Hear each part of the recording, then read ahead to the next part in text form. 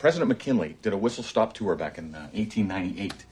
And a little boy, Jimmy McBean, made a stool for him. And he loved it so much that he called back and said, look, I would like to give more of these to dignitaries who are visiting. And before you knew it, Blaine is manufacturing all these footstools.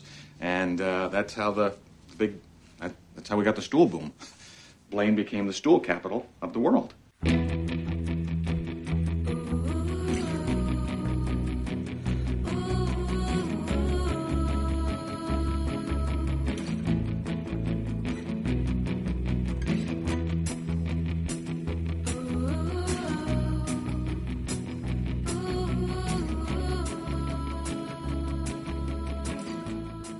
Welcome aboard the Little Red Bandwagon, your twice-weekly podcast about the podcast Too Beautiful to Live. In Pawtucket, Rhode Island, I'm Bobby Pape, and joining me from Dallas, Texas, Meredith Mahan. Good afternoon, Meredith. Good afternoon, Bobby. Ladies and gentlemen, this is a Friday edition of Little Red Bandwagon. This is not your weekly recap. Stay tuned to the previous or next episodes for that. This is an episode where we bring on a 10, talk to them about a favorite moment in TBTL history, play the clip, and do a little bit of Mike Frizzell-style Facebook stalking of the guest. And we are pleased to invite on the show for this from Nashville, Tennessee, Caleb Jeleno. Good afternoon, Caleb. Good afternoon, Bobby and Meredith. Thank you for scheduling a daytime recording session so that we could get you in this week. And just off air, we were talking about the big news. This will probably air in a couple of weeks. But we're just celebrating the fact that Bill O'Reilly's just been thrown off the air today, so hooray. Hooray. Yay. Let this episode be timestamped forever. You know exactly when it was recorded now. We're going to get to know Caleb, and then we're going to talk about his clip and play it, followed by some housekeeping and how you can get involved. But before we do that, let's start with the Frizzelling of Caleb Jeleno. Caleb, Frizzelling you on Facebook actually was not terribly easy because you are not a super active Facebook user. I picked the wrong week to be Mike. Yeah, I actually was a pretty active Facebook user up until about a year ago, and then I turned off all notifications, deleted the app from my phone, and I've been a much happier person since. I do have the Groups app, so I still delve into the Stens page occasionally. Wait, the Stens page is the one thing about Facebook you still use? I mean, notifications are turned off on that, too. Very good. Well, here's what I did glean between Facebook and Twitter and some other things, and you tell me... Oh, God. There might be some drunk tweets in there, Bobby. I apologize. Would it be a Twitter feed if it wasn't full of drunk tweets? Yeah. I'm just proud of you for not going back and deleting them all in the morning like Luke. First of all, we mentioned that you lived in Nashville, and I did notice from Facebook, because your Bands in Town app is linked to your Facebook, it does appear that you either go to or at least want to go to a lot of shows. Yeah, I aspire to go to shows, and I've been to one in the past week, and I'm considering going to see Steel Panther tonight. Excellent. I was scrolling through, and you sort of have I don't mean this in a mean way, but just a whole run of great, somewhat cliche indie bands consuming your Facebook feed because that's the only thing that gets posted. Yeah, and also when I'm on Tinder, I need the mutual likes thing to work well. Oh, that's why you curate it. Yeah. That's why I went back and took all the stuff I liked in high school off, too. Gotcha. Well done. I would never have thought of that. Of course, I'm far beyond Tinder. I have no idea how the kids are meeting people these days. So, I'm happy for you. Thank you. Also, I noticed, and this is a Facebook thing again, but then I fact-checked a couple of other places. On April 7th, a lot of people were very proud of you. And I have a feeling that you passed the bar. I did. Congratulations. Oh, congratulations. Thank you very much. It was I'm still kind of in shock about it. You are just getting out of school, so are you in a transitional time right now? You're meeting with us in the middle of the day, which makes me think you're woefully unemployed. Like we are? I'm moderately unemployed. I am driving for Lyft when I'm not looking for jobs, and so that's bringing in a little bit of money. But aside from that, I'm just looking for legal jobs and also anything that I find interesting, because the worst part about passing the bar is everybody wants you to be a lawyer. So if I come across anything else, I'd be willing to take it. But yeah, I am in a transitional period. Well, so pardon my ignorance, but I mean, don't you pass the bar so you can be a lawyer? Well, you pass the bar because you've just put in 3 years of law school and everybody tells you absolutely have to do it. Yeah. And then you start talking to some of your friends who are already in legal jobs, working 70 hours a week and, never seeing any of their friends or families or going to concerts with me. And you start to reconsider. Right. Yeah. Did you have a specific focus, or I saw you did some time with Legal Aid in Tennessee. I didn't catch the details on that, but did you have a specific focus in the type of law you'd like to practice, or maybe thought you wanted to practice? Or I'm just curious where your concentrations were. Yeah, I do, and I'm being a little bit too negative about it. It's just really easy when you're talking about lawyers to have that kind of an attitude. I am looking for legal jobs. I have a criminal background. That sounds weird. Not You're a like criminal? not Mike criminal, but like work in criminal justice background. And so yeah, I definitely want to get into criminal defense. Great. Well, I mean, it's only a matter of time before Mike needs someone again. So. Yeah, exactly. I'm hoping that he commits crimes in Tennessee. It'll be easier for me. Right. And actually, we push up to the line of defaming people regularly on Little Red Bandwagon. Mm-hmm. We play other people's content pretty regularly without permission. If we need an attorney at any point, maybe I don't think we have anyone in the LRB family yet, so maybe you can be our official house counsel. Oh, I'd be more than happy to do that. I mean, I think I can log that as pro bono as well. So Sweet, it's free. Yes. Yeah. I like it. I mean, it's not going to be great. No, you had us at free. Yeah. That's all we're worried about. Also, I want to ask you about your Twitter bio. Okay. I'm interested to know what it is. It's 4 short sentences. Okay. Public radio listener, coffee drinker, Yeah. cigar lover, Chipotle enthusiast. Yeah, all of those things are true.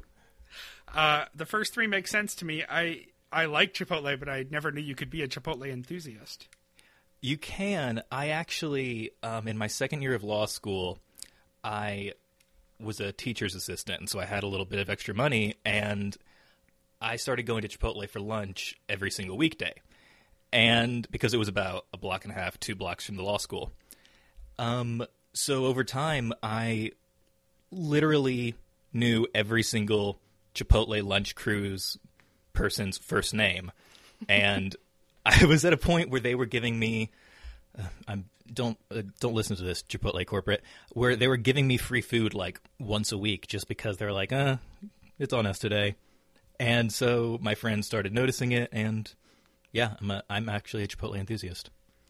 So do you remain a Chipotle enthusiast even after their food poisoning troubles?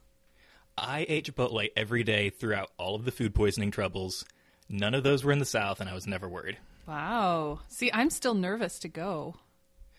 I mean, like I said, it really was easy for me just because they were so geographically far away. I was just like, these are just the stuff that is in my Chipotle is just not coming from the same farms. Sure. Yeah.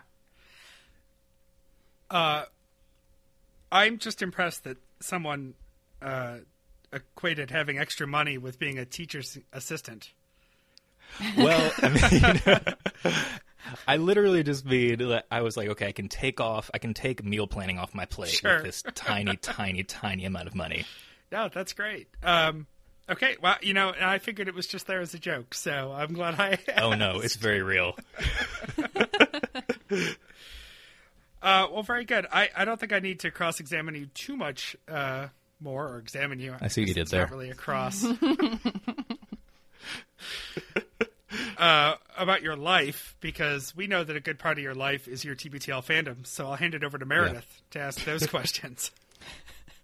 Yeah, I'm the opposition, not him. Yes. So tell us how you found out about TBTL. I found out about it through Wait, like 99% of people. Yeah, that's how I found out about it too. Yep. And how long ago was that? Do you remember your first episode? I do. I was actually thinking about this morning. I've been listening to TBTL for well over 7 years now. I actually I realized that the first wine that I legally purchased was Chateau Saint Michel. Wow. That's how I realized that I wasn't even 21 when I started listening. So yeah, my first episode, and this actually brings me to one of my throw your phone moments. My first episode was a Monday after Luke had been on Wait Wait. And it drives me crazy when they do these really, really janky shows after Luke has been on Wait Wait. It just, I don't understand. We share your frustration. We have railed against that specifically before. Yeah, so I was a long time Wait Wait listener, and I thought, man, this Luke guy is so funny. I need to check out his podcast. So I downloaded the Monday episode, and it was Luke by himself in a hotel room. I seem to remember that he was talking a lot about The View from his hotel room, because he was still in Chicago. And I'd listened to pretty much all the podcasts I'd listened to at that point were super polished NPR shows in podcast form. So I was like, what is this one guy doing in his hotel room just talking into this microphone? And I'm sure there were a lot of little inside jokes, but just as a new listener, I had no idea what was going on. And then he threw to a tape piece where it was him interviewing Carl Castle in the most echoey room in the back of the Chase Bank Auditorium. And I just turned it off. I mean, I literally couldn't get through the episode. And then I have no idea how long went by, months probably. And I was like, man, listening to Wait Wait, it's like, this guy is so funny. I'm going to check out this show one more time. And I do. It's a Monday show. Thank God Jen was on. And I've been listening ever since. Can I interrupt with something? I just did a little quick Googling while you were explaining that. And I found an episode from April 9th, 2010 that's only 28 minutes long. That sounds about right. Yep. And its description, Luke falls in love with his possibly racist Chicago hotel. Plus, Carl Castle steps into the bathroom with Luke and shares his secret hopes and dreams. That would explain why it's echoey. Okay, yeah, that was it. So for anyone who's feeling particularly brave, I'll put that in the show notes. I'm going to go back and listen to it. You must have started listening around the same time that I did, because the spring and summer of 2010 is when I started listening too, because I remember I had just bought a house and I had a bunch of yard work to do and I was looking for more podcasts. And I was also a Wait Wait listener and had the same thought process that you did. And I remember jumping in just the next day, whatever the next show they put out, and thinking, I am so lost. Like this, Yeah. I don't know what they're talking about. This must be one of those shows where I have to listen for a few weeks before I start to understand what's going on. Yeah, So- I had the exact same experience, but Yeah. it was Jen that really. She still has those commercial radio chops, I think, and she, I would think, was probably bringing me in a little bit more than Luke was. Yeah. So do you remember if there was an episode that turned you into a 10, a specific one, or was it just sort of continually keeping at it? I don't think. I mean, you could argue that second episode sort of did, Yeah. but I do remember around this time was the Arab Spring had just started in Egypt. Mm-hmm. And I do remember, I don't know if you guys can tell me if this is embarrassing or not. I do remember an upsetting period of time going by before I realized that Cairo was K-I-R-O. And not C-A-I-R-O? Yeah, because Yes. I'm sitting at home thinking, okay, these people are all reporters. Luke's always talking about his NPR background. I'm like, I mean, it wouldn't be out of the question that they had done something in Cairo, but the context didn't make any sense. And so, yeah, when I figured out what the radio station was, then I was definitely a 10 at that point. I made the same exact mistake because they never spell it out. It's never K-I-R-O. Right. It's always Cairo. And if you're not, especially if you're not from the west side of the country, you're used to your radio station starting with a W, which Mm-hmm. is what I was used to. And so it didn't occur to me that would be a K-I-R-O call letters. The other thing that I didn't realize is I listened when they were still doing live shows, and for some reason, it'd say like tune in at 2:00 for the show, and I'd be sitting on my computer at 2 being like, come on, show, where are you? Because I'm in the Eastern time zone and they're in the Pacific time zone. That took me a few minutes to understand the first time I tried to listen live. It's like, oh yeah, this is in a different location. I'm a genius. I'm sorry I don't have an embarrassing point about radio logistics to add. Bobby understands how time and radio works. Stop bragging, Bobby. I'm just trying to imagine if they sent Dory Monson to the Middle East during the Arab Spring. I'd listen to that. All right. So have you had any TBTL appearances, any emails read, anything like that? I've had a couple of non-memorable emails read over the years. The one time, I haven't been on personally, but I was probably one of the last OPPs before Andrew instituted the asking people policy for doing other people's problems. Because I remember I was just like cooking dinner one night and they started reading my Facebook post in an OPP and I had no prior knowledge whatsoever. And so it wasn't really anything embarrassing, but it was still a little bit weird. What was it? It was, how do I call... Oh, God, I'm giving you guys a really great picture of my life right now. I don't understand how words work. And I'm obsessed with Tinder and dating. No, it was, how do I call a girl whose number I got at a bar and I waited a weird period of time before getting back to her. But what really made it just a perfect TBTL episode is the person that they had on the show that day to give relationship advice was Andy Haynes.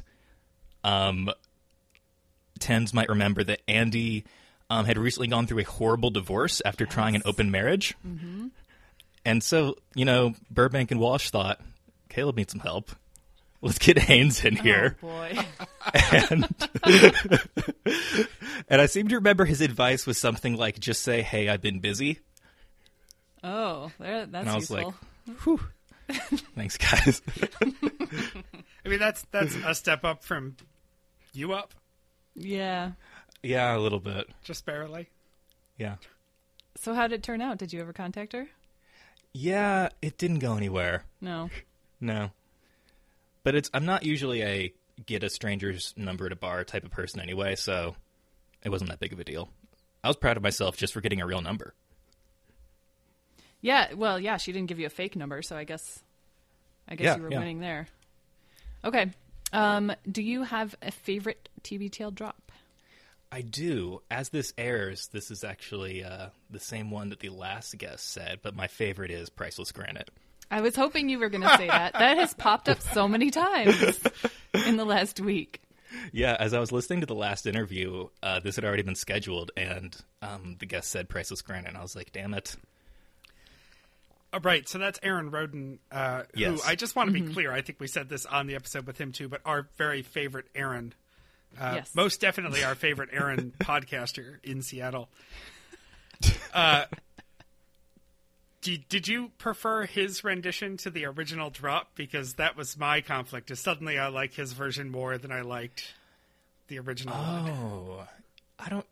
No, I'm a purist. Okay. I'm a purist when it comes to Priceless Granite. I think I agree. I like the original, but I would like to hear them side by side. Yeah, that would be fun. That is actually a drop that Luke and Andrew might play, even though it's from LRB. Yeah. Yeah, I thought about it. But they do like Aaron. He might even be their favorite Aaron, too. I don't know. I'll have to check. I'll have to send it to him. Maybe we can get it in their rotation. It also came up this week as we're recording this Monday's episode because Lauren was the dazzling donor and she mentioned Priceless Granite, too. Oh, you're right. Yeah. So everything's coming up Priceless Granite Exactly. this week. Okay, and our favorite question, why does TBTL matter to you? Yeah, I'm so glad this is part of the interview, but answering it is extremely difficult. I know. I think there's two things, and a little bit of this is actually going to come through a little bit in the clip. First off, I love just being introduced to stuff that I probably never would have heard of before. I mean, I really doubt that I would have ever watched Waiting for Guffman if it had not been for TBTL. So that's a really big practical benefit. And a lot of my favorite music I've actually heard of through Song of the Summer brackets. But, I mean, I think the reason it really matters to me is I have a very, very similar upbringing to Luke. Not quite as extreme as him, but I did come from an evangelical household. And hearing, like, a cosmopolitan, successful guy who actually had it even worse than me is really, really nice. To just know that you can come out the other side of that. I mean, I've definitely already come out the other side of it, but his comfort with his family is something that I really aspire to. And just how he can kind of laugh about it all and not be mad at it. Yeah. And so that kind of comes through a little bit in the latter half of the clip when they're talking about the theater. Luke's mom always had him in ridiculous church plays. Right. Did you have to do any of that when you were a kid? Yeah, but I didn't have the Luke, even as a kid, I think wanted to be a star. And I just kind of wanted to hang out with my friends. So if I could get like 2 lines in the play, but then have to go to all the rehearsals, right? That was kind of a win for me. You just wanted to do hood rat stuff with your friends. Yeah, exactly. Yeah. So, are your family? Is the rest of your family still very evangelical? My parents and my sister are. So, I mean, and my brother, I don't know, like, if he's like a full-blown atheist or anything, because like good Southerners, we don't talk about anything important. But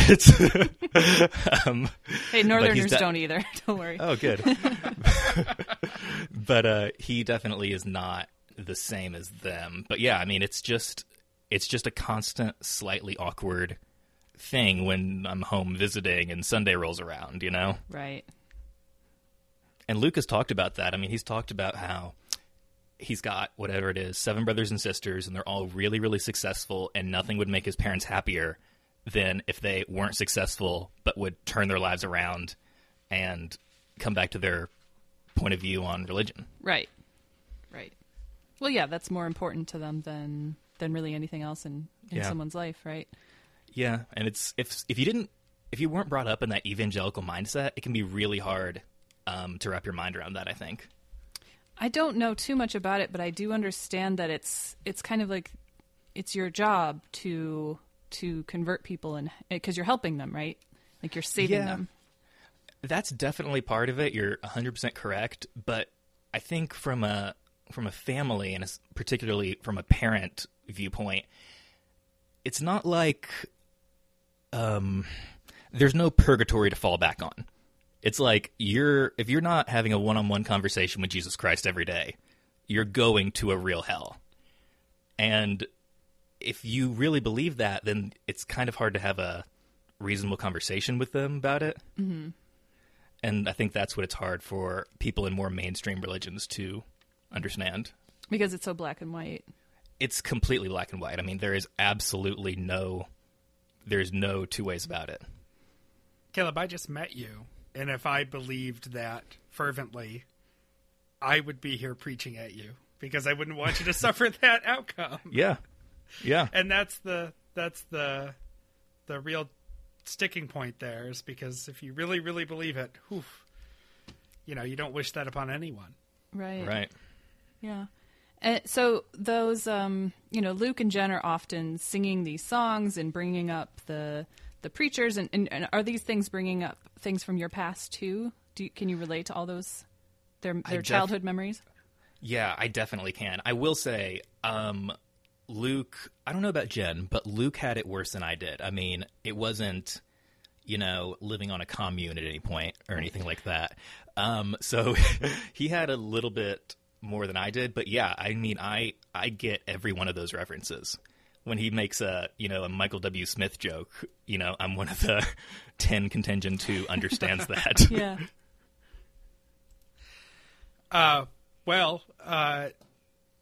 y'all have made this for an incredibly difficult transition. Yeah, I'm sorry. I didn't mean to get real. Yeah. No, I'm so glad you did. But the clip you brought is so much lighter Yes. than this conversation. So why don't we just take it as medicine and jump right over to it? You brought a clip that I'm surprised nobody had brought sooner, actually, after I went back and re-listened to it. And for the sake of a little extra homework for us, this was Why It Mattered, Waiting for Guffman, which was from the radio days, September 12th, 2008, hour 2. And actually, I have a question. This means that's before your inception with TBTL. Yeah. Did you go back? Are you a gold star, perfect 10? I'm not a perfect 10. I did go through a period where I was trying to manually download the old shows, but it was so difficult. It's really cumbersome. I mean, it was really, really bad. And then, I mean, that was before we even get into the mislabeling. So no, this was repackaged as, during one of their vacation weeks, they repackaged a show with this and also the clip, where Luke and Jen talk about Amal and the Night Visitors. Oh. And they called it Theater Stories. And so that's how I know this, Okay. not from the original air date. And Amal and the Night Visitors gets name-checked in this clip. Before Yeah. we do that, though, it is worth mentioning that despite all the hassles, you are also one of our most beloved archivists. And Christy wanted to make sure that I mentioned that because she appreciates you thoroughly. And if she didn't have a day job, unlike us slackers, she would be here probably as well on the line with us. And she guessed on the fly this morning that you've archived 8 weeks. That sounds about right. And I have done my part, but I also have a week assigned to me I'm probably coming up on like 6 months now of not having completed it. So I've got enough, I'm resting on my laurels right now. It's almost like you were studying for the bar exam. Yeah. That might have had something to do with it. I think she'll cut you some slack. Yeah. Okay, good. But get back to work right after this. Yeah, obviously. I've blocked out all of Wednesday as TPTL related. All right. A couple of notes before we play the clip.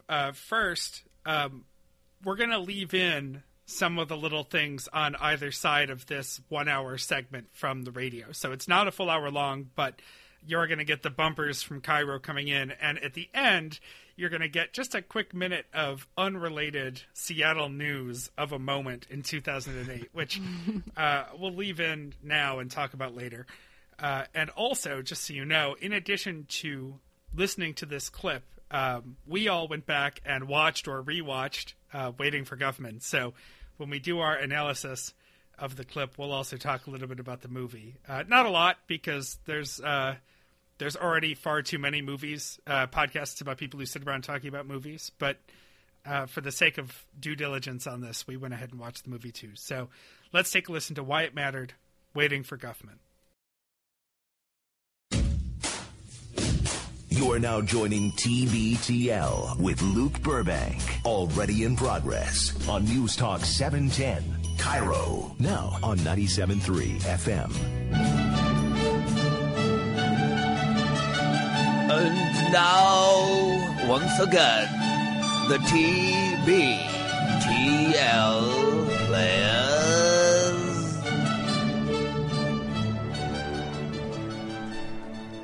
By the pool, in the school, by the fires of Yule. It's the rule. There's a stool, there's a stool. Stools are where, once upon a time, you'd find a chair. A chair's for fools. Everybody wants stools. Stool boom. From the parlor to the pool room. We're the center of a stool boom. Everyone knows our name. Working, building, never stopping, never sleeping, working, making, some for selling, some for keeping. You will drool at the splendor of these magic stools. It's the rule, everyone has a stool. Just 3 legs. It's the thing for which a monarch begs. Hawk your jewels. Use the money for stools. Stool boom. Just 3 legs and watch the sails zoom. Like a fever, it's a stool boom, and it's spreading out from Blaine. Working, building, never stopping, never sleeping, working, making, some for selling, some for keeping. From the parlor to the pool room, we're the center of the stool room. Everyone knows our name. Working, building, never stopping, never sleeping, working, making, some for selling, some for keeping. You will drool at the splendor of these magic stools. It's the rule. Everyone has a stool, just 3 legs. It's the thing for which a monarch begs. Ladies and gentlemen, the TBTL players. I didn't realize just how... Really, I've always enjoyed that song Stool Boom just as a kind of, as a beautiful Broadway number. I mean, at least Broadway-worthy number. Mm-hmm. But it also is a really powerful story about monarchs and, hawking your jewels and, industry, really. That sort of can-do American attitude. And so thank you very much to the TBTL players for coming in to do that. You guys, as always, amazing work. Of course, tonight's Why It Mattered. We bring you the movie Waiting for Guffman. Fergie, we love you. We want you to live. Waiting for Guffman, the fake documentary. I refuse to say the word mockumentary at this point in my life. I'm 32 years old. I own a number of suits. I have comprehensive insurance on my car. Things are really coming together for me. I'm past the point of saying mockumentary. The fake documentary starring, written, directed by Christopher Guest. It was released in 1997. It's the story, in case you are not familiar, it's the story of Corky Sinclair, a guy who always wanted to be a great director on Broadway. It never quite came together for him, so he finds himself instead in Blaine, Missouri, where they are about to celebrate their sesquicentennial. That's the 150. And he has written a musical called Red, White, and Blaine. And the movie follows the production of that. Did I say movie? He's written a play. Okay, I want to make sure I wasn't confusing those two things. And somewhere along the way, Corky and his band of actors get the idea that somebody named Samuel Oppenheimer Jr. is coming from New York, from Broadway, to watch Red, White, and Blaine and probably take them up to the bright lights in a big city that is the Big Apple. Hence the term Waiting for Guffman, which is kind of a play on Waiting for Godot. It is, I think, one of the funniest movies, I will say, of all time. Mm-hmm. Where do you rank it, Jennifer? Is it in your top 5 comedies? Oh, definitely. I think it's in my top 5 all-time movies, and definitely in comedies. One of the things that happens in the movie, you've got Corky Sinclair, you've got Ron and Sheila Albertson, it's Fred Willard and Kathleen O'Hara. They're the local travel agents, married couple who also are involved in every single Corky Sinclair production he puts on, including Backdraft the musical. People don't like fire poked in their faces, in their noses. You've also got Parker Posey, who works at the DQ. We have tape of that too in here, don't we? I think so. It's called "I've Been Working at the DQ." She's she's pretty much just out to try to meet a guy, Italian guy, any kind of guy really. Mm-hmm. Watch some TV. That's right. You've got Parker Posey. You've got who else is in it? Bob Balaban. Mm-hmm. Bob Balaban plays the only person in the movie. Who pointed this out to you? My brother-in-law, Adam. Pointed out that Bob Balaban, who's the music director, is the only person in the movie who actually is in any way competent at making a musical theatrical production, and he gets shoved off by Corky. His songs are really good. What's great, though, is that Corky is so crazy that he eventually gets other people, including Bob Balaban, who's the only sane person, to kind of go into his world of insanity. This is where Corky Sinclair decides, no, they don't know any of the dialogue. none of the actors have learned any of the script. And Bob Balaban's character is saying, well, I think that we really need to focus on having people learn the script. And Corky's saying, well, Corky's going, they're going to learn it after they've done the play, or after they've been practicing the play. And he said, well, they have to learn it first. And then Corky says, well, it's kind of a Zen thing. Well, here's what Corky says exactly. See what I mean? It's just like, it's like one of those. It's a Zen thing. It's like, I mean, you see what I mean? It's just like, it's like one of those. It's a Zen thing. It's like, how many babies, fit in the tire thing, the old joke, Mm-hmm. Mm-hmm. No, you have a point.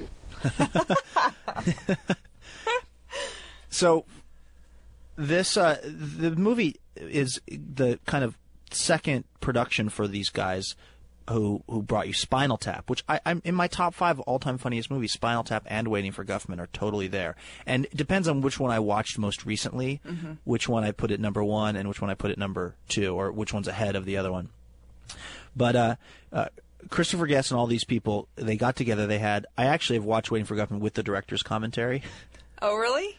Because I had a really lonely time in my life, I think, where I thought that was a good way to spend the Saturday afternoon. And there were some interesting things that came out. One thing is that obviously Christopher Guest had structured the ideas behind these characters and kind of what was going to happen, but everything is pretty much improvised within the scene. So we just got these funny people together, and then they just came up with stuff.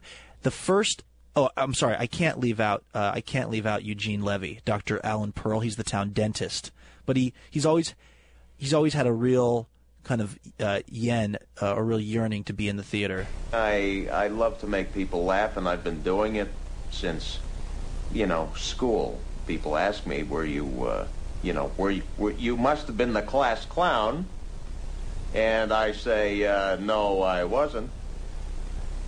But I sat beside the class clown, and I studied him and saw how he made people laugh, and so I picked some things up, and and at parties and family functions, I have to say, I love breaking people up. So there's a thing that I think I got an entertaining bug from my grandfather, Chaim Perlgut, who was very, very big in the Yiddish theater back in New York. He was in the sardonically irreverent Dybbuk Schmibik, I Said More Ham.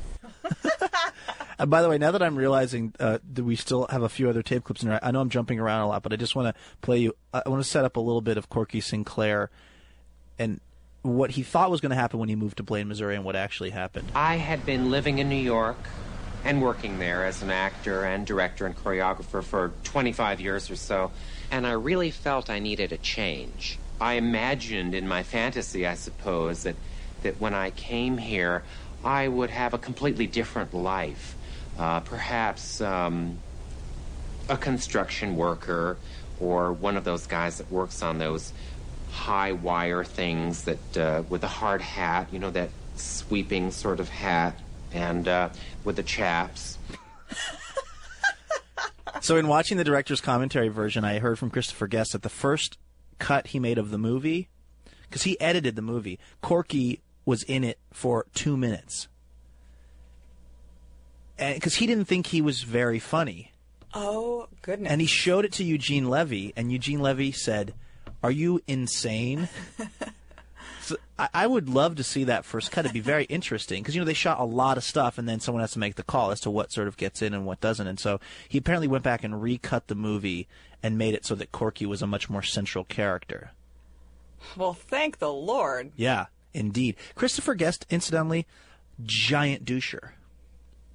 I hear that over and over, actually. And I actually have had experiences with his wife, who was kind of a female doucher. And male doucher. Is that true about her? I don't think so. Okay. His wife is Jamie Lee Curtis. And I'm sure that Christopher Guest, to the people he loves, is a nice guy. But he has a real suspicion, I think, about journalists who want to talk about him and or... You think Patton Oswalt was tough on this show? Christopher Guest came through when I used to work at KUOW when I was the intern there. He came through and promoting Waiting for Guffman, incidentally. And he, public radio, it's like the land of kind of highbrow, sarcastic humor, at least it can be at times.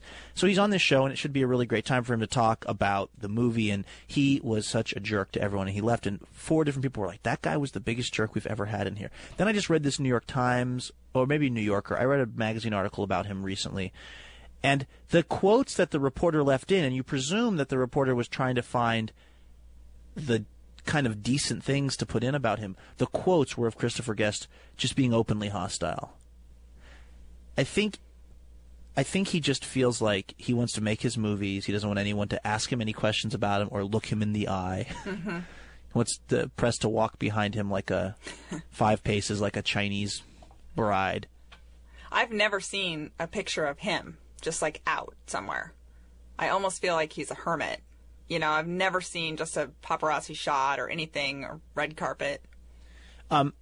Okay, so where do you, Jennifer, how do you rank the Christopher Guest movies? So that would be Spinal Tap, Guffman, Best in Show, Mighty Wind.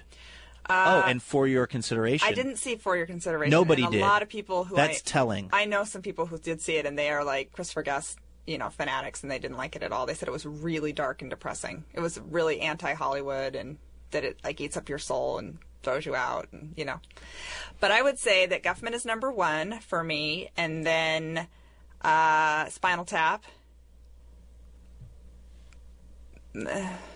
I guess Best in Show, and then Mighty Wind. Best in Show, I thought, fell into some of the kind of cheap humor, like the easy laughs. I thought there was a lot of,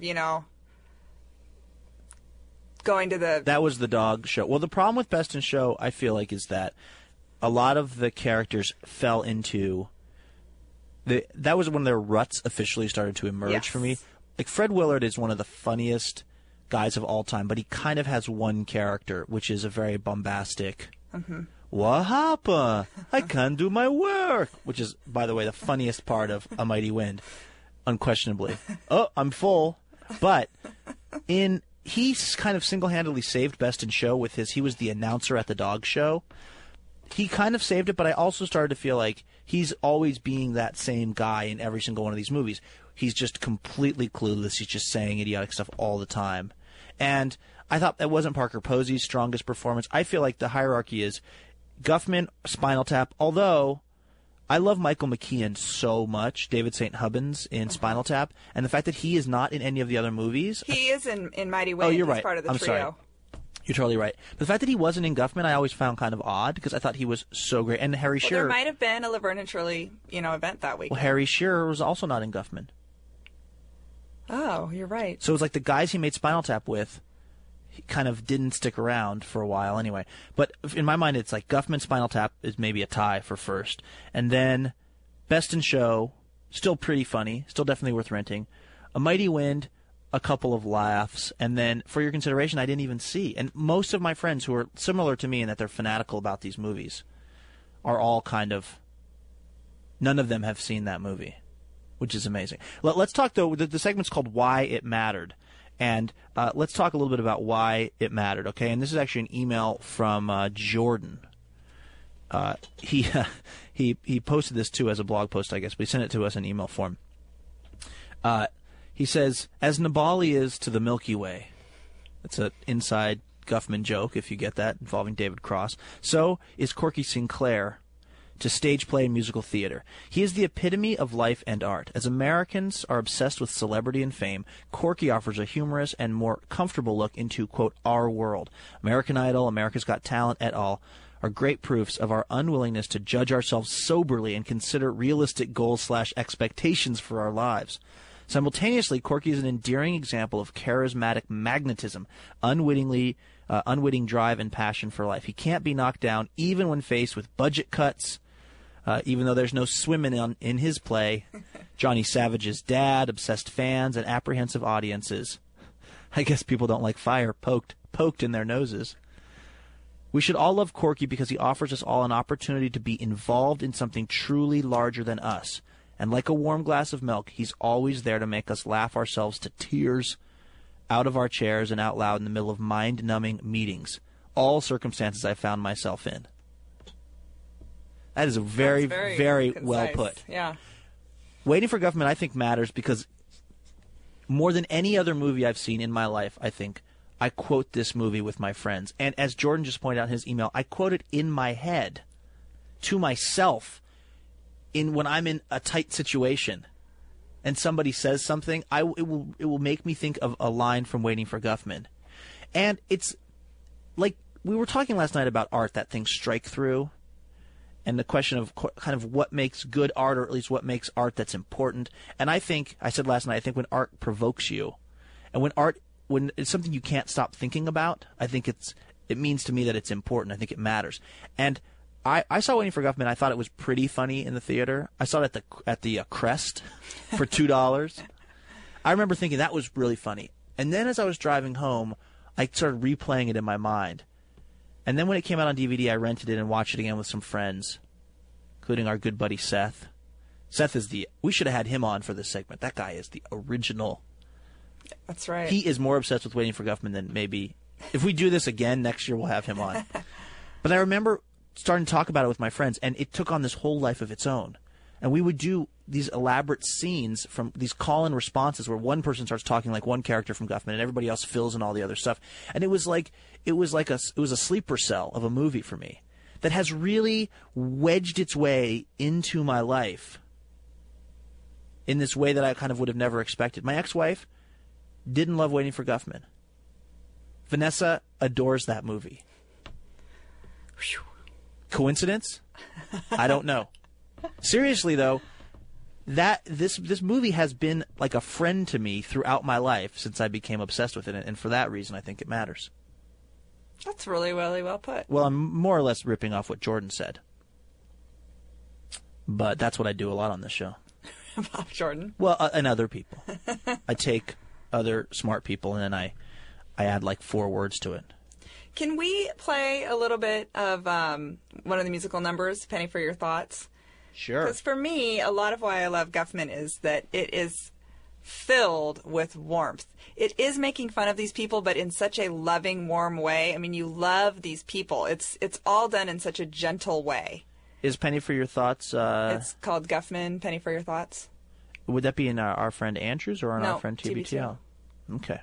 I'll find that right away. Now, the backstory on Penny for Your Thoughts is that they have this whole production ready to go, and there's this guy, Johnny Savage, who's supposed to play the love interest of this girl, but at the last minute he can't do the play. So Corky is pressed into duty. By the way, I don't see that. I don't see that in here. I'm sorry to tell you that, Jennifer. It's really hard to hear, isn't it? Are you sure that it's a TBTL? I guess not. Okay. Well, we'll play it when we come back. How about that? We'll take a quick break. We'll come back. We'll play it. We'll wrap up a little bit of Guffman conversating. We should ask Jane Strauss about that too. Conversating? Because Biggie Smalls uses it. I feel like it's okay. And then after the news, we are going to talk about Tales from the Theater. Guffman is a movie about people that are trying to make it on the stage. We're going to talk about our personal experiences on the stage. And I'll tell you what, you're not going to want to miss it. We're going to bring my sister in to rehash when we were part of a production called God Uses Kids, starring Colby the Singing Computer. So we'll do all that in just a few minutes. This is TBTL on News Talk 710 Cairo. We'll be right back. I've been working here at the DQ for about 8 months. I don't know, something like that. It's fun. Just do the cones, make sundaes, make blizzards, and put stuff on them, and see a lot of people come in. A lot of people come to the DQ. Burgers, ice cream, anything, you know. Cokes. Just drive in and get a Coke if you're thirsty. A penny for your thoughts, a dime for your dreams. What a shiny new quarter. Buy a peek at your schemes. And when you are away, so far from my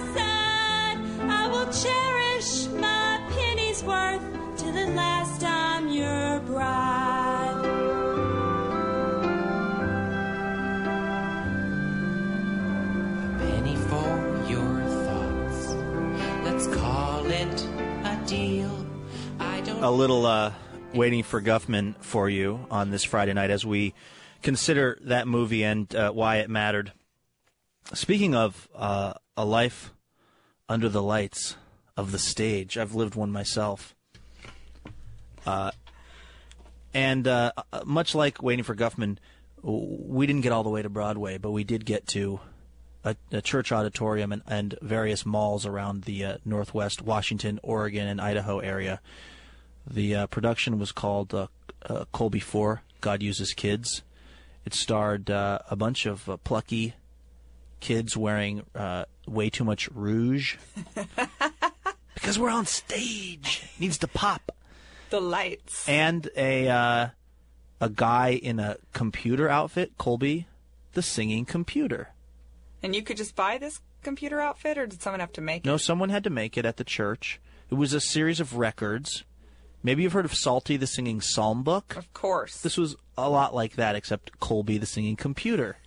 He sounded a lot like this. If you see a special way. By the way, just a quick summary of the plot of God Uses Kids. There are some kids. One of them's kind of tough. His name's Tony. He doesn't really like to hang out with Colby. Does he wear black? Not in this production, because I was Tony. He wore high-water white pants, red suspenders, a tucked-in shirt, and one of those like white newsboy cap. So he sounds like trouble. Pretty tough outfit. And he's not really into the whole Colby scene, but then they sing a song called Praising the Lord Makes Working Lots of Fun. And I'll be darned if old Tony doesn't have a real about face with his attitude. Not before he sings a song called I Need You, Lord. But anyway, this is a little bit earlier on in the play. This is what brings the house down. This is God Uses Kids. To give the Lord's great love away, you don't have to wait till you're grown up. This is Colby. You can tell because his voice is very robotic. 'Cause God can use you now. If you want to tell someone. That's Tony, by the way. This is the part Was I your sang. falsetto that pretty? You saw them all in The Night Visitors. I did. Okay? It was amazing. The special things that the Lord has done, you don't have to wait, 'cause God can use you now. I'm not going to lie to you. That was a tough note to hit. Tough note to hit. But I did.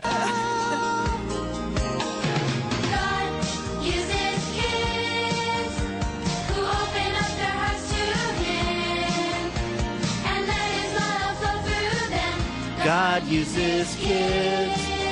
You know who else could sing this song in perfect time would be Elizabeth Burbank, soon to be Elizabeth Brooks of Portland, Oregon, my little sister, who joins us now by phone. Hi, Lizzie.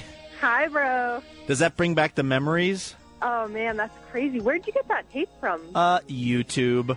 Oh, beautiful. Apparently there was something called Colby's Clubhouse, which was probably like a Christian TV show, where they, I guess, would use some of the songs that were in. As when you hear Colby 4, you know that it's a series. It's really like Watchmen.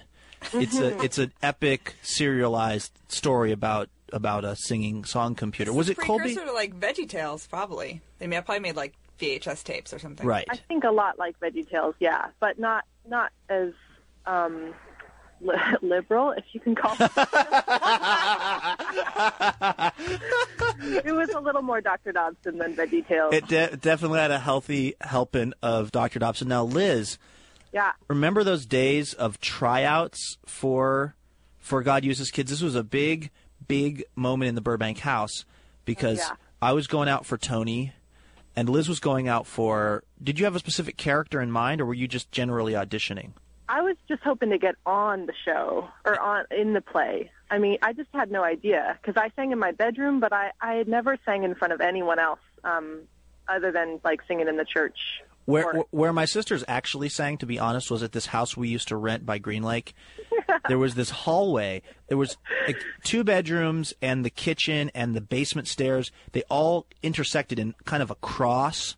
So you could go in any direction and you'd be going somewhere else in the house. But all of those doors shut. So you could make a little chamber if you shut the bathroom door, the girls' bedroom door, my parents' bedroom door, the basement door, the kitchen door. You could and create this closet. acoustics, basically. And my sisters, there was a full-length mirror, and they would stand in there with an upright vacuum cleaner, like the kind you do on the carpet, and they would sing into the back of the upright vacuum cleaner like a microphone. It was the perfect height.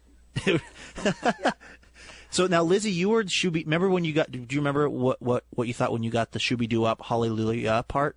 Oh, I was so stoked because, I think the narcissistic part of me was wanting to be one of the other stars, of course, because one of 7 kids, we're all like wanting to be a star.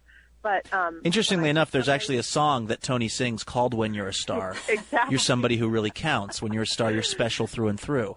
Exactly. And then, Holly Hetherington always got the good parts, and I was just like, oh, man. But then when I got that solo, it was like I suddenly had that little badge that I could put, like, I got a solo. There was these doo-wop girls. My sister was one of these little doo-wop girls. With Candace.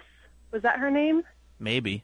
Yeah, she had the flattest voice I have ever heard. I'd say there's probably a 70 to 80% chance she'll hear this. So, how much wine have you had down there in Portland? Like 10. I saw Holly at Trader Joe's a week ago. I kid you not. I love Holly. Holly had a great voice. Holly had a great voice. You didn't think that you didn't think.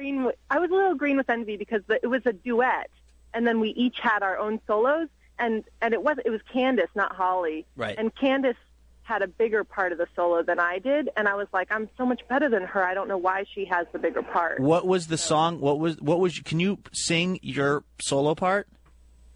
Do you want me to? Yeah, yes. Right now.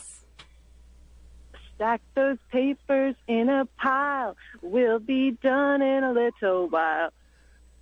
Roll those sleeves up, right? Oh, yeah, no. Then I also sang, I think then at one other part I said, we'll sing praises to the Lord, because he's the one we're working for.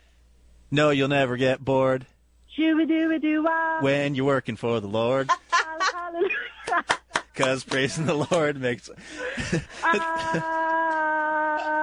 Shoo-ba-doo-wah. Hallelujah. Nice work, sis. That was great. Now, so this was a really big deal to us, but the next year I got a little too cool for it, and that was the Salty the Singing Songbook baseball one, right? I think so, yeah. And then the next year there was Charity Church Mouse, that our little sister Sarah was Charity Church Mouse. She was the star of that one. So we were kind of a pretty big deal in the Christian musical community for a while. You're practically the Barrymores mixed with the Baldwins. Yes, I'd say. You and Sarah, definitely. Well, yeah. we tried to branch out, though. We said we've done everything we want to do in the world of psalm book and computer-related Christian music. What else can we do? And so we decided, probably our mom, right, decided we should try out to be in A Christmas Carol at a contemporary theater.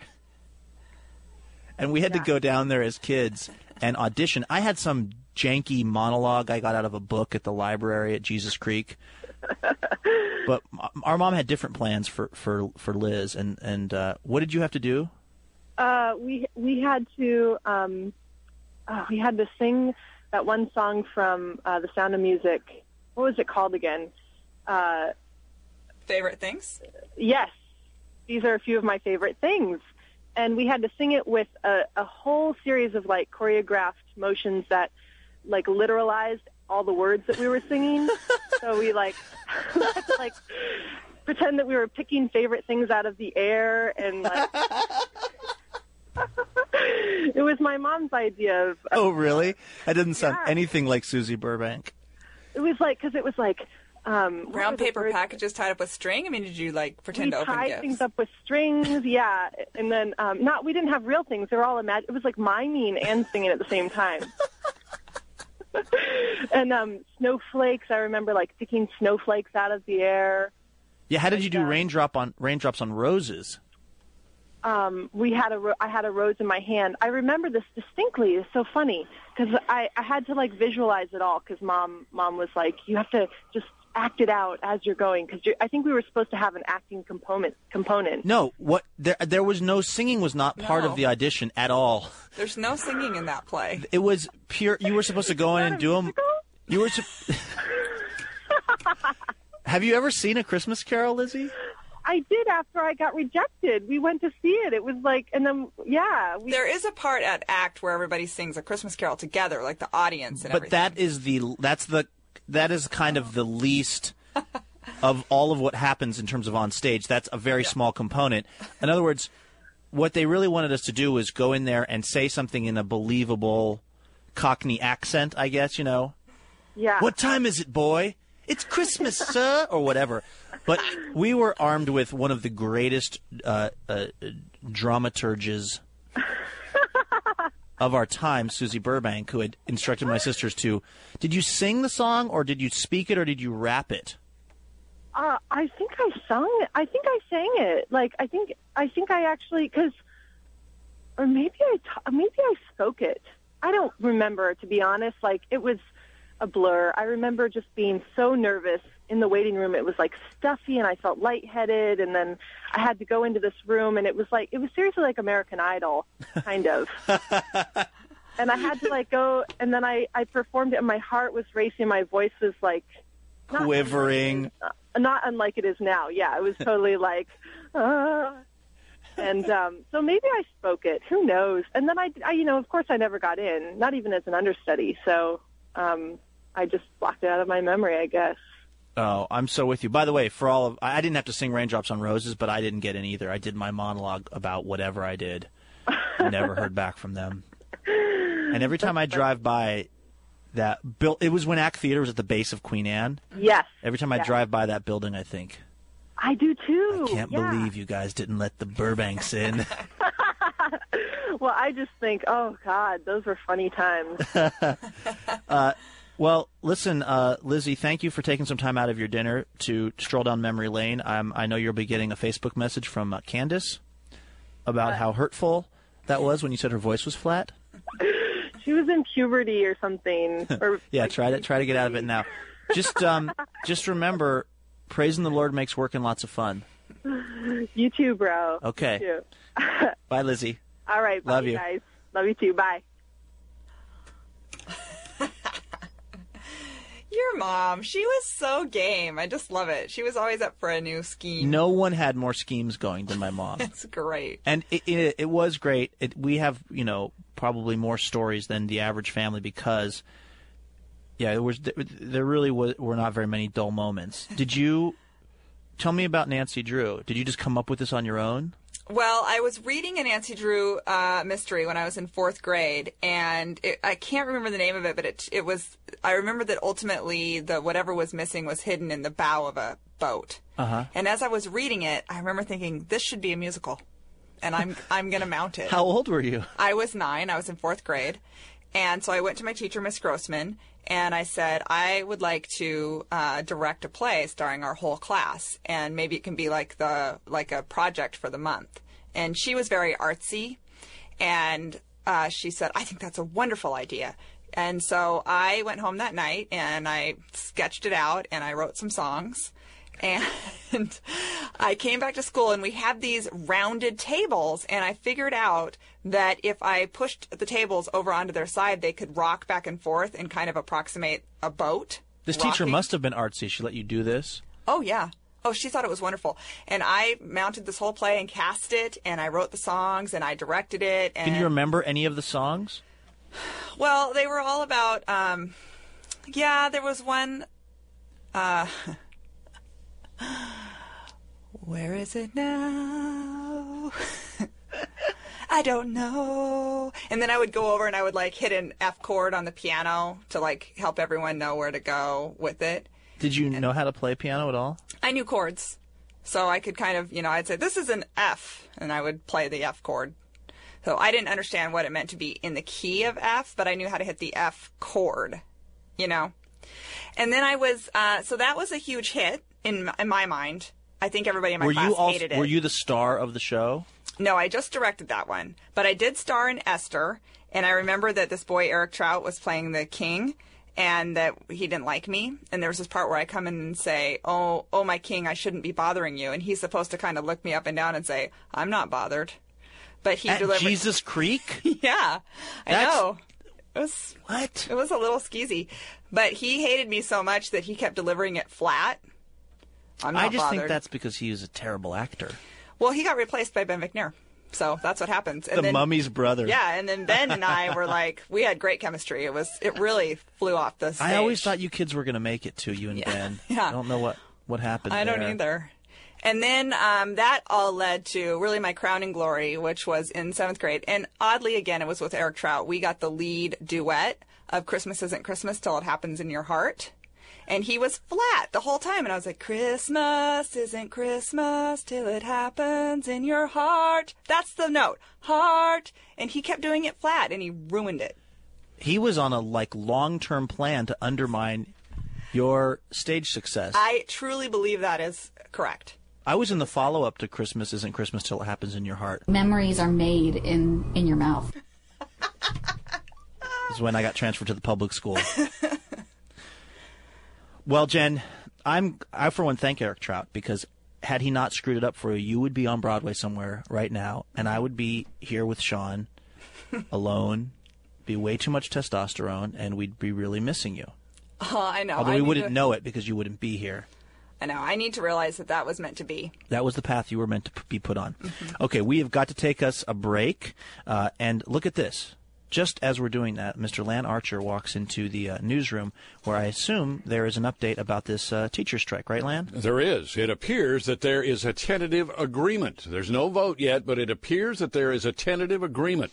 Let's get the latest details now. Here's Aaron Covey, who is live in Bellevue. Well, Lan, it was just confirmed by the union and the district. There is a tentative deal. Now, we won't know specific details of this contract proposal until teachers see it, but there is hope here that school will resume on Monday. There were 3 key issues, if you remember, that held up classes: healthcare, salary, and curriculum. Again, no specific details on what this contract is offering. Members will see it on Sunday. Reporting live outside district headquarters in Bellevue, Aaron Covey, News Talk 710 Cairo, now on 97.3 FM. And, of course, we'll have more details on that coming up at our news at 9 o'clock. That's about 6 minutes away on News Talk 710 Cairo, also on 97.3 FM. Thanks, Lan. You know, welcome. Great news for the administration and for the teachers. Horrible news for the children of Bellevue. But what are you going to do? Because that means they're going back to school on Monday. All right, we'll take a break. This is TBTL. Back in just a moment. TBTL on Seattle's first choice for breaking news, emergency traffic, and local talk. News Talk 710, Cairo.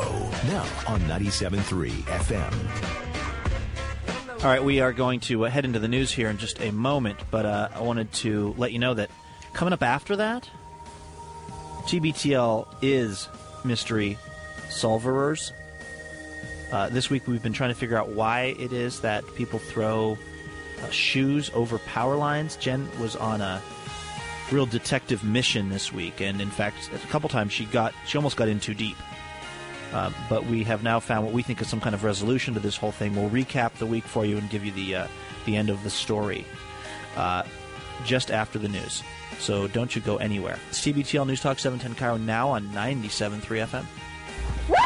Glory! Praise the Lord! I'll see you all next Sunday. Bye now! Before we start breaking down the clip, I think we need to acknowledge a fact here, and I want to get some preliminary thoughts from Meredith on this. So, Caleb, you mentioned that you watched Waiting for Guffman the first time. Was it after hearing this segment? I actually don't remember. It might have just been after all of the Waiting for Guffman drops. Okay. Because I remember cracking up at the Eugene Levy drop about sitting next to the class clown. Yeah. With no context whatsoever. So I might have seen Waiting for Guffman before I heard this. And as for me, I remember seeing it in the late 90s as a kid who hung out with the drama kids and had the occasional small part in a high school musical and was in the chorus. And I hung out with the kind of kids who really dug this kind of movie. And so it was sort of on in the background probably when it came out on VHS or whatever.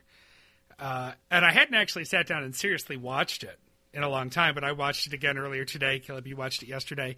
Meredith, when was the first time you saw Waiting for Guffman? About 12 hours ago. Wow. Not really. One of the 12. few well, tins. Yeah. It's weird that I haven't seen it because I also hung out with drama kids. This was when this came out when I was kind of in the prime target audience, I think, for this kind of thing. This was totally up my alley, and I don't know why I didn't see it. So it was a real blind spot for me, but I watched it yesterday, and it was wonderful. I'm so glad to hear that. I do have a question. Did you watch it by yourself or with somebody, and had they seen it before? Do dogs count? I think that they always count. But had the dog seen the movie? Well, no. I watched it with Eddie, and he's about 1.5 years old, so no, he hadn't seen it before either. He slept through most of it. I was a little offended. Oh, okay. But yeah, no, I watched it by myself yesterday after work. So Duff usually doesn't get home till late, and so I was kind of planning on watching it by myself. I don't think he's seen it either. Yeah, I ask because that can be a real sticking point with people who have never seen any of these Christopher Guest films. If you don't sort of get off to a good start and laugh at the right parts, the entire thing can just be a mystery to you. I had a couple of friends who I introduced to this movie, and we started watching some of the other ones, and I think another Christopher Guest movie, A Mighty Wind, is hilarious. But I had a friend over, and she just sat there and stared at the TV the entire time. Oh, no. Without cracking a smile, because if it doesn't click, then you just can't enjoy any of the comedy. Yeah. I can see that. No, so, and actually the only other Christopher Guest movie I've seen is A Mighty Wind. So I have some serious movie watching to do. But I think there was so much of it that I was familiar with just from TBTL. You know, I've heard all these drops so many times, and I'm aware of the storyline, and I know the people in it, and like they mentioned in this clip, they're kind of doing their characters, right, that we've already seen before in the other movies. So it felt very familiar to me, and I wasn't really surprised by too much. But the things that the first thing that really cracked me up was the stool capital of the world, and also the UFO. Specialist, measuring the circle on the ground. Yeah. That I just died laughing all by myself. Well, just to Eddie, laughing about that. That was so great, and that was something that it was just kind of a quick moment in the movie, and it's never really revisited. David Cross's part, he's not in there very much, but he was so funny. Yeah. Rewatching that scene made me think. His suit is just, it's like 2 sizes too large. Yeah. And it's just these little details that are just so perfect about this guy being a quote-unquote, scientist or whatever his enthusiasm is rooted in. And watching him stretch to try to measure the full diameter of the circle. He says that Blaine has 5 letters, but Blaine has 6 letters. Oh, my God. And he said something about how the diameter changes, but the radius doesn't. I think that's what it was. Yep. Yeah, the diameter always changes, but the radius stays the same. Which is not possible. And how and the also weather is the same inside the circle. And you note, of course, that he has enough tape measure to measure the radius correctly every time. Right. But he said... So that could have something to do with it. Yep. Meredith, did you have any other hot takes as a first-timer to this movie? I made a note about the Doctor's horrible Native American jokes. Oh, yeah. He keeps talking about, like, squaws and wigwams and stuff like that, and I was cringing through that whole thing. He blames Johnny Carson. But that might have been a sign of the times a little bit. I can definitely try to explain that away as him just impersonating the most famous comedian that he'd heard of. Yeah. But you're right. The other thing that I kept noting was Sheila's bangs. Yes. Were incredible. Gotta love Catherine O'Hara. They're different in every scene. Yeah, they're like there's something about Mary level, like some sort of fixative in those bangs. And they're sky high. And that Chinese dinner scene was incredible. And I wonder why there's no drops from that, because that seemed like a drop goldmine to me. It is. It's also the strangest scene in the movie. It has no relation to any of the... I mean, there's not much plot in these movies. No. But it has zero relation to the plot. And that's always... Yeah, that's always the part where I pick up my phone when I'm watching this movie. Yeah. And the whole thing about penis reduction surgery... is really strange and out of left field. Right. Yeah. And because they're dancing around this surgery in the one place that these travel agents who have never traveled except for to have penis reduction surgery.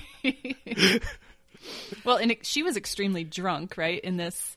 And one thing I noticed that the wine level in her glass changes from shot to shot. Like sometimes it's full, sometimes it's empty. Like I think that might have been a continuity thing. I don't know if that was on purpose or if it wasn't. Like, that's hard to tell with a movie like this. I think a lot of the charm of this movie is that it was clearly cut together later. And so there's a lot of transition things and things that just don't get quite picked up. Or I bet they wanted to use that scene and they worked backwards to make sure that scene could stay. Yeah. And so they probably improv for half an hour and just cut it down to that. So it did feel very pasted in. Yeah. There was a couple of other things that I really took note of. The bean drop was wonderful. I didn't know that that's where that "don't get me started on beans." Oh, yeah. Delicious, juicy beans or whatever he says. And that they're all wearing so much eyeliner during the play. Yeah. And the last thing that I noted is that the crowd shots were so long and weird. You know, when the play's going on, the shots of the people in the crowd were really strange. I've never noticed that. They are really long because they're holding on these characters that are just in awe of Corky. Yeah. Right. But yeah, you're right. And Eugene Levy's wife, they spend a lot of time looking at her face, and she's just delighted and she's cracking up and so impressed and having a great time. But yeah, the shots just seemed really strange and long to me. Yeah, I think that might be true of all Christopher Guest movies. Mm-hmm. It's very much of a style. We can break down the clip a little bit, but Caleb, I see you made some very sort of top-level notes, including what a weird idea. Are you criticizing my notes, Bobby? No, I'm complimenting your notes. Okay. I like the idea of discussing what a weird idea the TBTL players were. And I mean weird in the best possible way. Right. There are probably people who listen to LRB who have come on in the Andrew years and don't even know that on TBTL from time to time, Luke and Jen and John and the occasional intern would just dramatically read scenes from movies. Yeah. And oftentimes not even when they were going to discuss that movie as part of the show like they did here. Yeah. So do you think, another thought I had is they have what do they call them, the Blaine City Players or something? The community players. Community players. Do you think that's where they got TBTL players from? It's definitely possible because I know Luke and Jen both love the movie, but they've never, I don't recall them ever actually saying. Yeah. I mean, that's sort of maybe not a it's classic kind of standard, thing, but yeah. You know, in the earliest days of the TBTL players, as far as I know, they would allude to these famous actors who were all sort of anonymous members of this troupe. Right. And then I love it. I mean, it's great. Yeah. Yeah. My instinct is that the TBTL players came out of a need to fill time, which is a need that has existed on TBTL since the early days of Luke blowing through his entire first show sheet in like 10 minutes. Right. Yeah, when they actually had a full 3 hours to fill. Right. Oh, God. And clearly, Luke and Jen had this background of performance. And it's an interesting comment about the eyeliner on the Guffman cast, the Red, White, and Blaine cast. Mm-hmm. Just the same way that Luke and Jen were talking about all the rouge put on for the plays that they were in. Yes.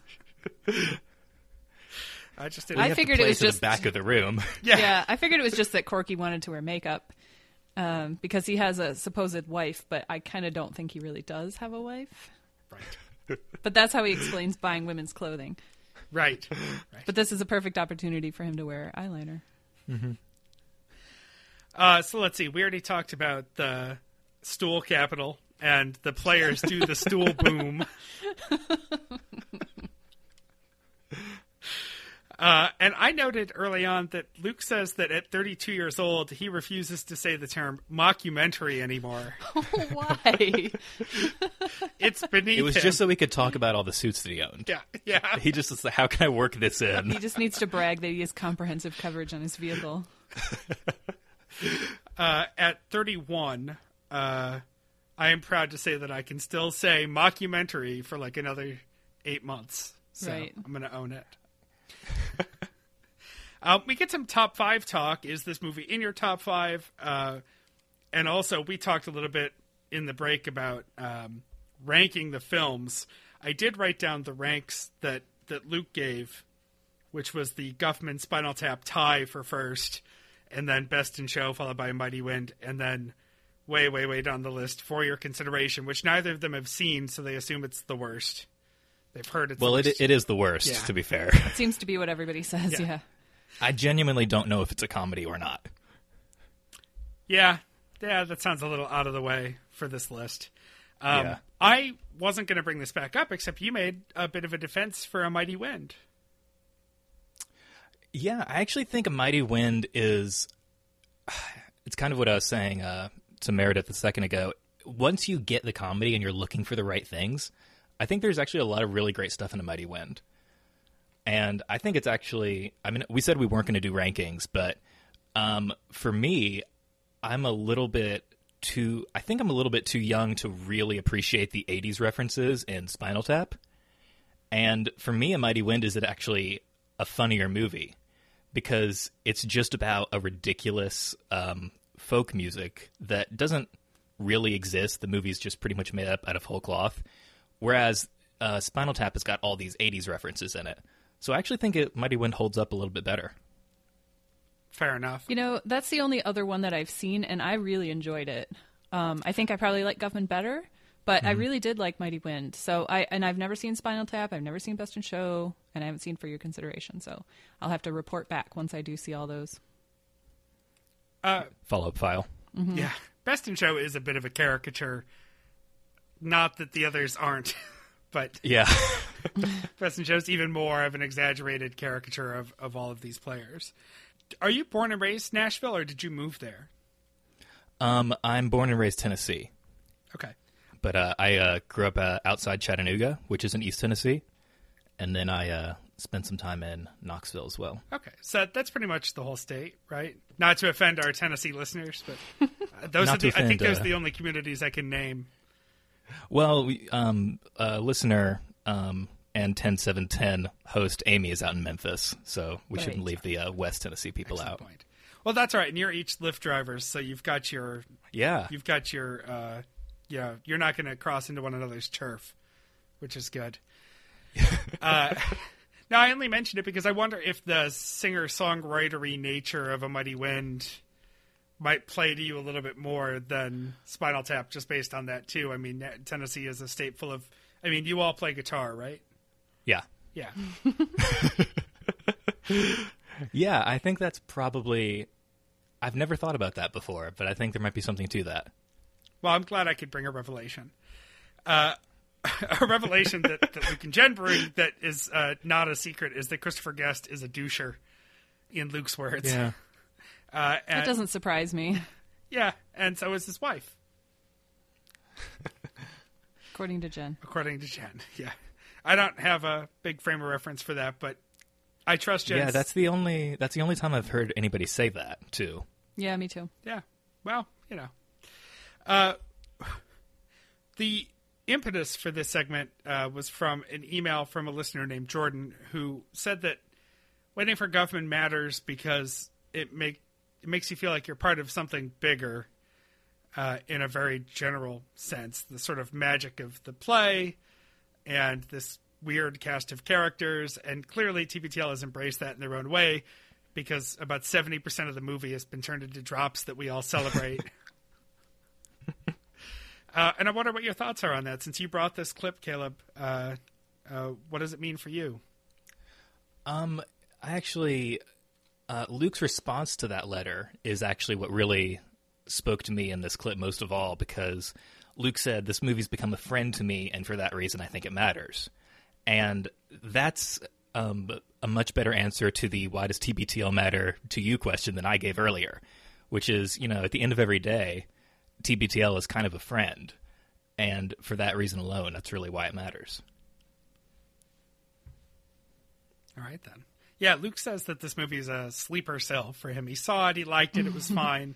But then it sort of invaded his daily life through references and jokes about the jokes and drops and things like that. And Jen had an interesting angle, which is that she thought it was a warm movie. Like, even the jokes are soft-edged and sort of, they're not mean about these people. These people are soaked in sincerity, which is the part that I find amazing. Everyone involved, no one's sitting there saying, what the hell is going on here?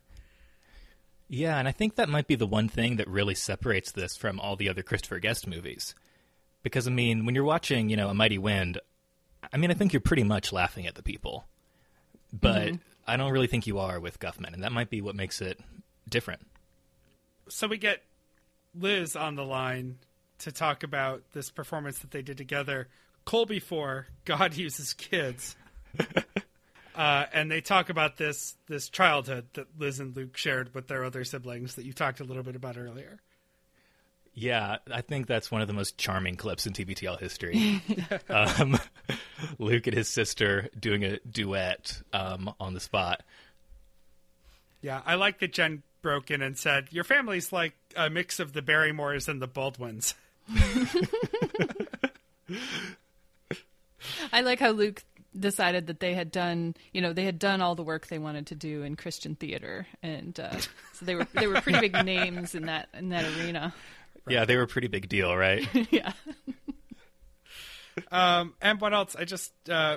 Jen deserves credit for at 9 years old wanting to mount a musical about Nancy Drew. Yeah. One of the things that, not just in this clip, but all of TBTL that I always notice is Luke and Jen, when they tell a childhood story, I am never surprised. I mean, of course Jen was mounting a musical, so she could be in charge of her entire class. Right. Yeah. I mean, and of course Luke is stealing school lunches. I mean, just everything just clicks when they tell a childhood story. Did either of you have anything else you wanted to mention before we get interrupted by news of the teacher strike ending?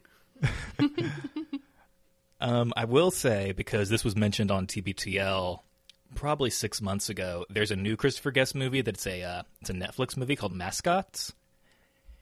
And they mentioned on TBTL that it looked like Corky might make a cameo, and then they never brought it up again.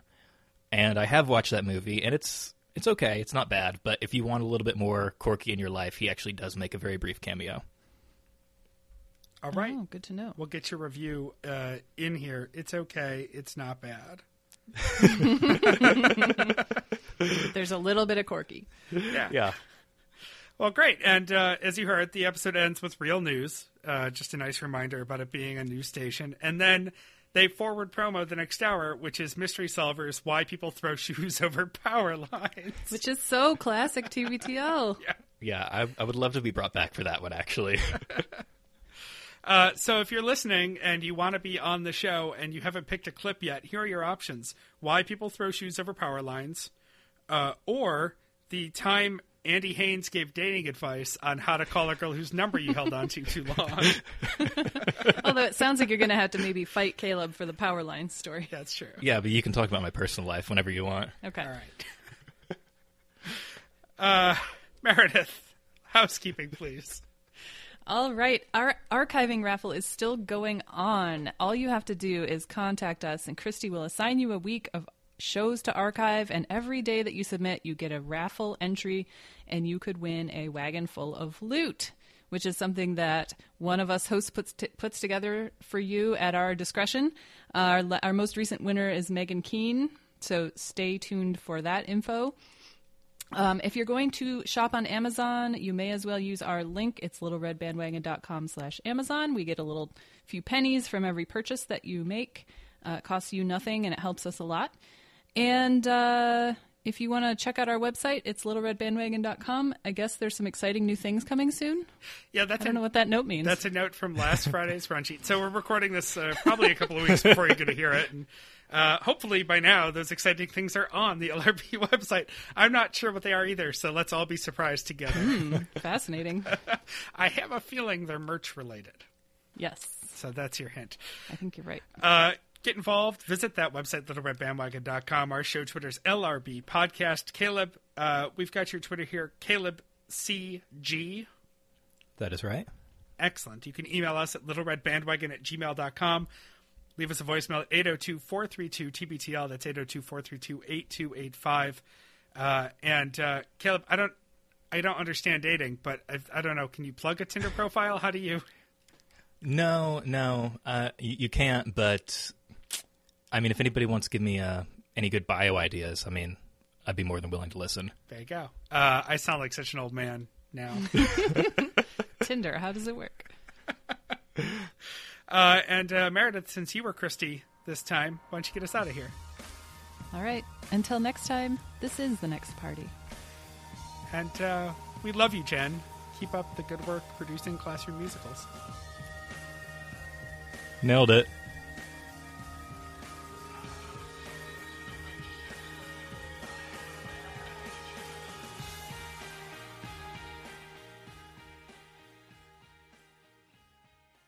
Some people find it ironical that even though we run a travel agency, we've never been outside of Blaine. With one exception. Well, We've never been left Blaine. Well, I went to Jefferson City once. It was a Why? it was a medical reason. You can tell them. Just minor surgery.